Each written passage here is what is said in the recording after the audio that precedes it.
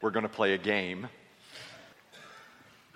I'm going to give you the name, the alias of a superhero, and you have to tell me who the superhero is. Okay, everybody understand?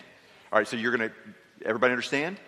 Okay, because it's participatory, and so if you don't participate, this won't work, all right? So here's the first one. Bruce Wayne. Very good. Okay, very good.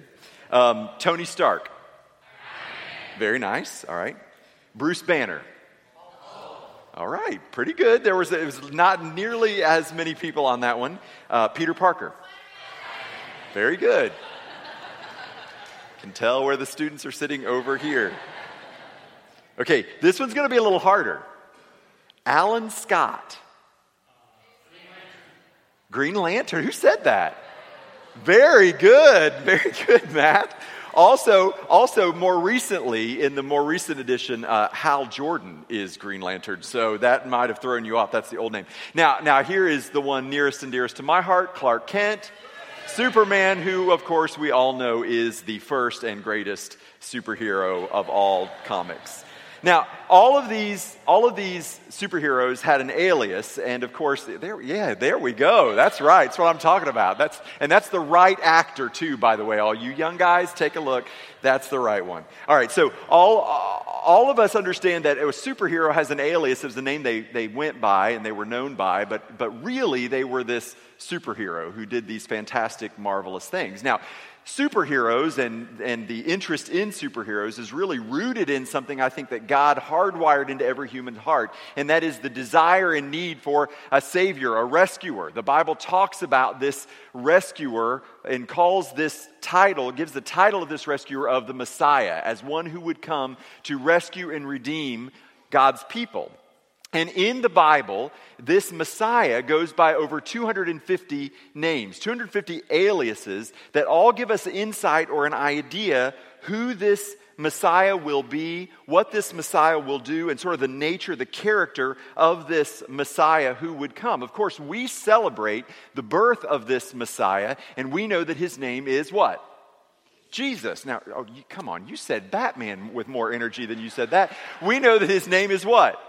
Very good, very good. That's right. We understand that his name is Jesus. Now, clues about who Jesus is and what he is, what he came to do, are throughout the entire Bible. But there is one particular passage that we are looking at this Advent series from Isaiah chapter 9 that uses 4 aliases in succession. It's the only place in the Bible it does it. And each one of these names tell us something really important for us to understand about Jesus. And so I want us to read Isaiah chapter 9, verse 6 and 7 together. We'll put it on the screens. And so let's read these verses together. For to us a child is born, to us a son is given, and the government shall be upon his shoulder, and his name shall be called Wonderful Counselor, Mighty God, Everlasting Father, Prince of Peace. Of the increase of his government and of peace there will be no end, on the throne of David and over his kingdom, to establish it and to uphold it with justice and with righteousness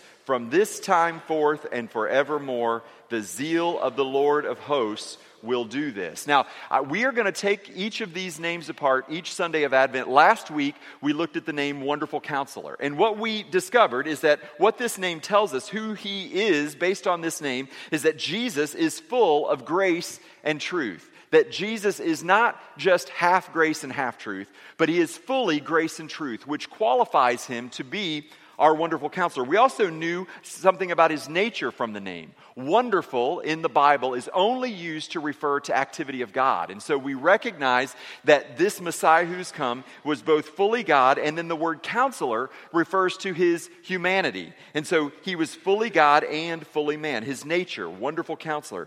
But it also tells us the gift that Jesus came to give us, that Jesus came to show us God's love. He came full of grace and truth, and he came to point us to God our Savior. The truth of that and all that means for our condition and how we've been separated from God, but also the grace, that it was through the grace of God that He made a way for us to be reunited with Him through Jesus. So that was last week with Wonderful Counselor. If you missed it, you can check it out on our digital campus and download it, or you can watch the live stream version that's there and catch up. But this week, I want us to look at the second name Isaiah gives us, and that is Mighty God. Now, this name may be the most controversial of all four of the names in the Jewish scholastic circles. The Jewish scholars understand that Isaiah is talking about the coming of the Messiah, the Savior who is to come. The Jews today, Orthodox Jews today, recognize that throughout the prophets, they talk about this Messiah, this Redeemer who would come in the name of God to rescue His people. But they don't believe that this Messiah who is to come will be Himself God. And yet, what Isaiah said in these four names, all four names tell us that the nature of this Messiah wouldn't just be that He would be human, but that He would also be divine. But this name in particular gives them trouble because the name of the Messiah will be Mighty God. And so we learn right away who He is based on this name, that Jesus is God with us. Jesus isn't just a God. He isn't just God's representative, but He is in fact God in flesh. The Hebrew phrase for this name literally means that He is our hero God. That He's our hero God. John gave us a clue about this in John chapter 1. We looked at it in depth last week. But John said in John chapter 1, verse 1, that the Word became flesh. And that the Word was God and the Word was with God. And that the Word became flesh and came to dwell among us. John was giving us clues from the beginning that this was no ordinary Savior. This was no ordinary king or prophet or priest. This was God Himself in flesh. Paul talked about this in Colossians chapter 1, where he said that this Jesus is the image of the invisible God. In other words, God, who we can't see, we can see in Jesus Christ. That He is the God who has literally taken on flesh and come to be among us, to be with us. And what this tells us is that Jesus is the ultimate hero God. He is the ultimate hero in disguise. That He took on flesh, was born in a barn, lived a humble life of a servant and a teacher. He washed His disciples' feet, and none of that lined up with what people expected for a king, for a redeemer, for a Messiah to be, but it certainly didn't line up with who they expected God to be. And yet here He was in the flesh, the image of the invisible God. Jesus, the ultimate hero God. It tells us about His nature too, that He is mighty. That He's a mighty God. Mighty is a word that's often used to refer to humans. It's a word that talks about His humanity. You can know mighty men and women today, people that you would say they're strong, they're powerful in body, in mind, in spirit. They're mighty. But He wasn't just human, He was also divine, that He is God. This is a clear affirmation. Isaiah is telling us, he's giving us clues that this is a clear affirmation that the Messiah would be God, that this was a deity coming in flesh to rescue His people. This name carries images of a warrior God, one who comes to fight, one who comes to rescue, one who comes to redeem. And honestly, this has given Christian scholars some hard times. Because we look at Jesus and we say, well, He doesn't look much like a warrior God. In fact, at the time where He was under attack and assault, or at the time He was being arrested, He told His disciples to put the swords away. And He went away, Isaiah tells us, as a lamb who is led away to slaughter. In fact, He willingly died. He allowed Himself to be crucified. So He doesn't look like a very strong, mighty warrior. And yet we realize and understand that Jesus waged a war not against flesh and blood, but a war against the spiritual dark forces of the world. That Jesus didn't come to fight us, who are sinful and separated from God. He came to fight on our behalf. That Jesus is God for us, who came to rescue us and save us. And this tells us the gift that Jesus came to give. That He came to save us from our sin. The mighty warrior God who would come to rescue his people, to redeem us, to save us from sin. And so I've been thinking a lot over the last few weeks about where could I find one story in the New Testament that really exemplified this characteristic of Jesus, Messiah, the mighty God. And the problem was that they all do. Every story in the gospel, Matthew, Mark, Luke, and John, point to this idea that Jesus is God with us, that he's fully human, fully divine, and that he came to rescue us from sin. But there's one chapter in particular that I kept coming back to, because this particular chapter in your Bible, Luke chapter 8, if you have a Bible, go ahead and open to Luke chapter 8. But this particular chapter of the Bible, I think, shows us his human nature and his divine nature, and it shows us the activities of a hero God who came to rescue us. So if you have a Bible, open to Luke chapter 8. We'll begin down in verse 40. But before we get there, I want to take a look at the first part of the chapter and kind of walk you through what's going on. It's almost like Luke is just recording for us the activities of Jesus, trying to point out to us both his divinity and his humanity, and how in his divinity and humanity, he is coming to rescue people from their sins. The chapter opens up with Jesus teaching the crowds.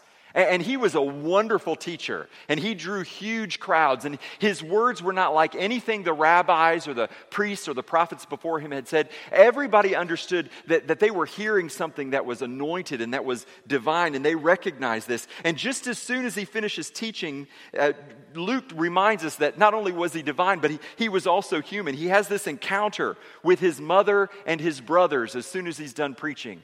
And I can tell you from personal experience, there's nothing better to bring you back down to earth after preaching than going and sitting with your family. Dad, do you realize how many times you say this word? Dad, don't say that anymore. People don't say that.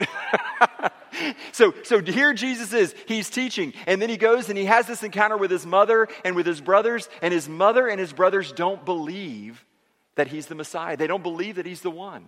They're beginning to doubt. They're worried about his reputation in the crowd. They're worried about what people are going to think about him, and by reflection, what they're going to think about him and them. And so he has this encounter with his family, and then from there he gets with his disciples and he sails across the lake, and he's exhausted. He's tired. That shows us his humanity. And so he takes a nap in the boat, and while he's sleeping, a storm comes up on the lake, and the disciples are terrified. They don't know what to do, and Jesus is sleeping, and so finally they wake Jesus up, and Jesus says, "Peace, be still," and calms the storm. And suddenly we see that this very, very much human Savior is also very much fully divine. As he was resting and then wakes up and calms the storm. And then he arrives on the other side where he encounters a man who's possessed by many demons, and he drives the demons out of this man who's been possessed for many, many years. And no sooner does he drive the demons out than the people of the village come and kick him out of town. So we see his divinity and we see his humanity. And then we come to verse 40 and following, and this is what we read about. Now when Jesus returned, the crowd welcomed him, for they were all waiting for him. And there came a man named Jairus, who was a ruler of the synagogue. And falling at Jesus' feet, he implored him to come to his house. For he had an only daughter, about 12 years of age, and she was dying. And Jesus went. The people pressed around him. And there was a woman who had had a disorder, a discharge of blood for 12 years. And though she had spent all of her living on physicians, she could not be healed by anyone. She came up behind him, and she touched the fringe of his garment, and immediately her discharge of blood ceased. And Jesus said, "Who was it that touched me?" When all denied it, Peter said, "Master, the crowd surrounds you, are all pressing in on you." In other words, Peter's saying, everybody's touching you. How are we supposed to know who touched you? But Jesus said, "Someone touched me, for I perceive that power has gone out from me." And when the woman saw that she was not hidden, she came trembling and falling down before him, declaring in the presence of all the people why she had touched him and how she had been immediately healed. And he said to her, "Daughter, your faith has made you well. Go in peace." I love this story. I'm sure many of you have heard this story before. If you've been in church much, or you've been in church maybe earlier in your life in Sunday school and children's Sunday school, maybe you've heard this story. But I love this story. It shows us the divine power of Jesus, that even touching the hem of his garment brought about some sort of healing. But it also shows us his incredible humanity, that he would recognize, even in a crowd, somebody who was so desperate, and he would respond to that woman's need and speak to her. Speak lovingly and kindly to her. And so we see this picture of the hero God, the one who came to rescue us from our sin. And you know, heroes have a particular wardrobe they wear. Now, there's some debate among modern heroes as to whether or not they should wear capes. But all the greatest heroes, in my opinion, i.e. Superman, always wear capes. And rabbis in Jesus' day were no different in terms of what they wore. They had a traditional garment that they would wear, and it set them apart from the rest of the crowd so people could recognize here is a rabbi, and they could approach the rabbi with their questions, or they could approach the rabbi for his wise counsel. And Jesus was a rabbi. And so Jesus, like all the other rabbis, would have worn a particular garment that is known as a tallis, or a prayer shawl. This is sort of a modern version of one. We don't know for certain that it's exactly like the one Jesus would have worn, but it would have been similar. And so Jesus would have worn it over his shoulders, and when he was praying, he would have put it over his head, and this would have been his garment. This would have what he would have worn as he walked around the crowd. This garment, a tallis or a prayer shawl, the corners here are called a kanaf. Everybody say kanaf? Now, kanaf in Hebrew literally means corner, but it also means wing. And you can see why they would call it a wing, because when the rabbi would raise his arms to pray a blessing over the crowd, it would look as if he had wings. And so that was the wings of the prayer shawl, the wings of the garment. But the prayer shawl itself, the tallis or the prayer shawl, the kanaf itself, really wasn't what was most important about the prayer shawl. It would sort of be like a letter jacket. The letter jacket itself isn't really what's important, but the name of your school on it is what's important, or the sweatshirt of your favorite college football team. It's not the sweatshirt itself, but it's the logo, it's the name of the school that's the most important. And the tallis was the same way. It wasn't the tallis or the kanaf that was important. It was this part.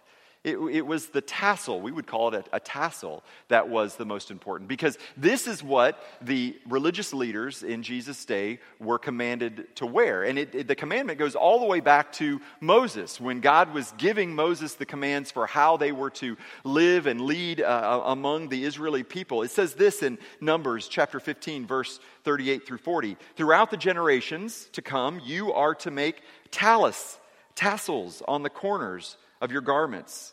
You will have these tassels to look at, and so you will remember all the commands of the Lord, that you may obey them and not prostitute yourself by going after the lusts of your own heart and eyes. Then you will remember to obey all my commands and will be consecrated to your God." And so these tassels, the Hebrew name for tassel is tzitzit. Everybody say tzitzit. It's kind of fun to say, isn't it? It's spelled with a T and a Z in succession. Tzitzit. That's what this means. This is a tassel. Now, this tassel carries a significant meaning. The word tzitzit itself, actually, it can be represented by the number 600. In Hebrew, there are no digits or numbers as we have them. They use their same alphabet to represent numbers. And if you add up the numbers in the Hebrew word tzitzit, it adds up to the number 600. And then this tassel itself contains 8 strings. And then it is tied in 5 knots. Now, 8 plus 5 is what? 13, very good. And then 13 plus 600 is what? 613. Very good. 613 is the exact number of laws that are recorded in the Torah. And so this represented for them, when Moses said, hey, you are to be reminded of the law, this was the reminder. 613 laws that they were to obey. It was a burden that nobody could actually achieve. Nobody could actually carry that burden. It was too much. And yet they were hopeful that God, through His grace, through His mercy, somehow through this Messiah who would come, would rescue them and save them from their own sin and deliver them from the bondage of sin. But in the meantime, they held on to this hope and to this law that was to govern and to guide them. But not only does it represent 613 laws, but it also shows us, because there are 5 knots, it reminds them that there are 5 books in the Torah. The first 5 books of our Bible were the law, the word that Moses had been given by God and shared with the people. And the space between the knots each represented a letter in the holy name, the sacred name, the unspeakable name of Yahweh, the 4 letters. And so this was an important part of what God was doing through His people. This was an important part of what God was reminding them of what He had come to do. And so this is, Jesus is wearing this as any rabbi would have worn, is walking through the crowd, and the crowd is pressing against Him. There is a woman who is incredibly desperate. She's been in pain and suffering for 12 years. Doctors have taken all her money. She's got nothing left. She's got no hope. And she wasn't allowed to touch anyone for 12 years. The law of Moses, one of those 613 laws that were such a burden that nobody could bear, one of those 613 laws was that if a woman was bleeding, she was to be called unclean. And when you were unclean, you were not allowed to touch anybody, or you would make them ceremonially unclean. And so for 12 years, this woman had been untouchable. She would stay away from crowds. She stayed away from her family, from the people she loved the most, because she was unclean. But that wasn't her only problem. You see, the law also said that if a person intentionally made others unclean, they could be stoned to death. So she was in a desperate situation. Because not only could she not be in the crowd, if she was found in the crowd, she was putting her very life at jeopardy. And then, as if this wasn't complicated enough, you had this rabbi, this hero God who had been walking around, and people in the crowd had come to recognize and know the power of Jesus, and so the crowds were always around him. He was so famous and so popular and so sought after. There was no way she could get to him to have him heal her without somehow fighting her way through this crowd. And so we read in Luke 8:44 that she came up behind him and she touched, read these words with me, she touched what? The fringe of his garment. This part. She touched the tzitzit. She touched the hem of his garment, and immediately the discharge of blood ceased. Now, interestingly enough, this is not the only time in the Gospels where it's recorded that people sought out to touch the hem of Jesus' garment. Matthew tells us in Matthew chapter 14, verse 36, that people begged Jesus that they might only, say it with me, touch the hem of his garment, and as many as touched it were made perfectly well. The gospel writer Mark tells us in Mark chapter 6, verse 56, wherever he entered into a village, cities, or the country, they laid the sick in the marketplace and begged him that they might just, say it with me, touch the border of his garment, and as many as touched him were made well. So why? Why would this desperate woman, why would the crowds, why would so many people seek to just touch the hem of the garment, the tassels, the tzitzit of Jesus' prayer shawl? Why would they do it? There was nothing that would have indicated that any normal rabbi would have been able to heal them through the prayer shawl. It was just a prayer shawl. It was common. It was ordinary. Every rabbi had one. What was so different about Jesus? Well, all these people who sought to touch Jesus' Jesus' garment. Every one of them who tried to touch the hem of his garment understood what Isaiah had said years before. That this was no ordinary rabbi. This was no ordinary man. This was the mighty God who had come to rescue and to save. And there was a prophecy that told about this in Malachi chapter 4, verse 2. But for you who revere my name, the Son of Righteousness will rise with healing in his wings. The Son of Righteousness had come. He had come to be among his people. And they understood that this was no ordinary rabbi, and this was no ordinary prayer shawl. This was the Son of Righteousness who had come with healing in his wings. And she thought to herself, if I could just get close enough, if I could just touch the corner of his garment, I will be healed, because he is the mighty God, the hero who came to rescue and save his people from sin and death and the grave. And so in faith, this woman pressed her way through the crowd at great risk to herself. At shame and peril, she could have been ridiculed, she could have been stoned, and yet she pressed through the crowd and she reached out and she touched the hem of his garment, and immediately she was healed. I wonder this morning if this Christmas season you need to reach out and touch the hem of the hero God's garment to find healing. Maybe for you, it's from sin and shame that you've been trying to carry for so long. A burden that no one was ever meant to bear on their own. And maybe today, for the first time, you would reach out and touch the hem of Jesus' garment and be rescued, be saved by the hero God Jesus.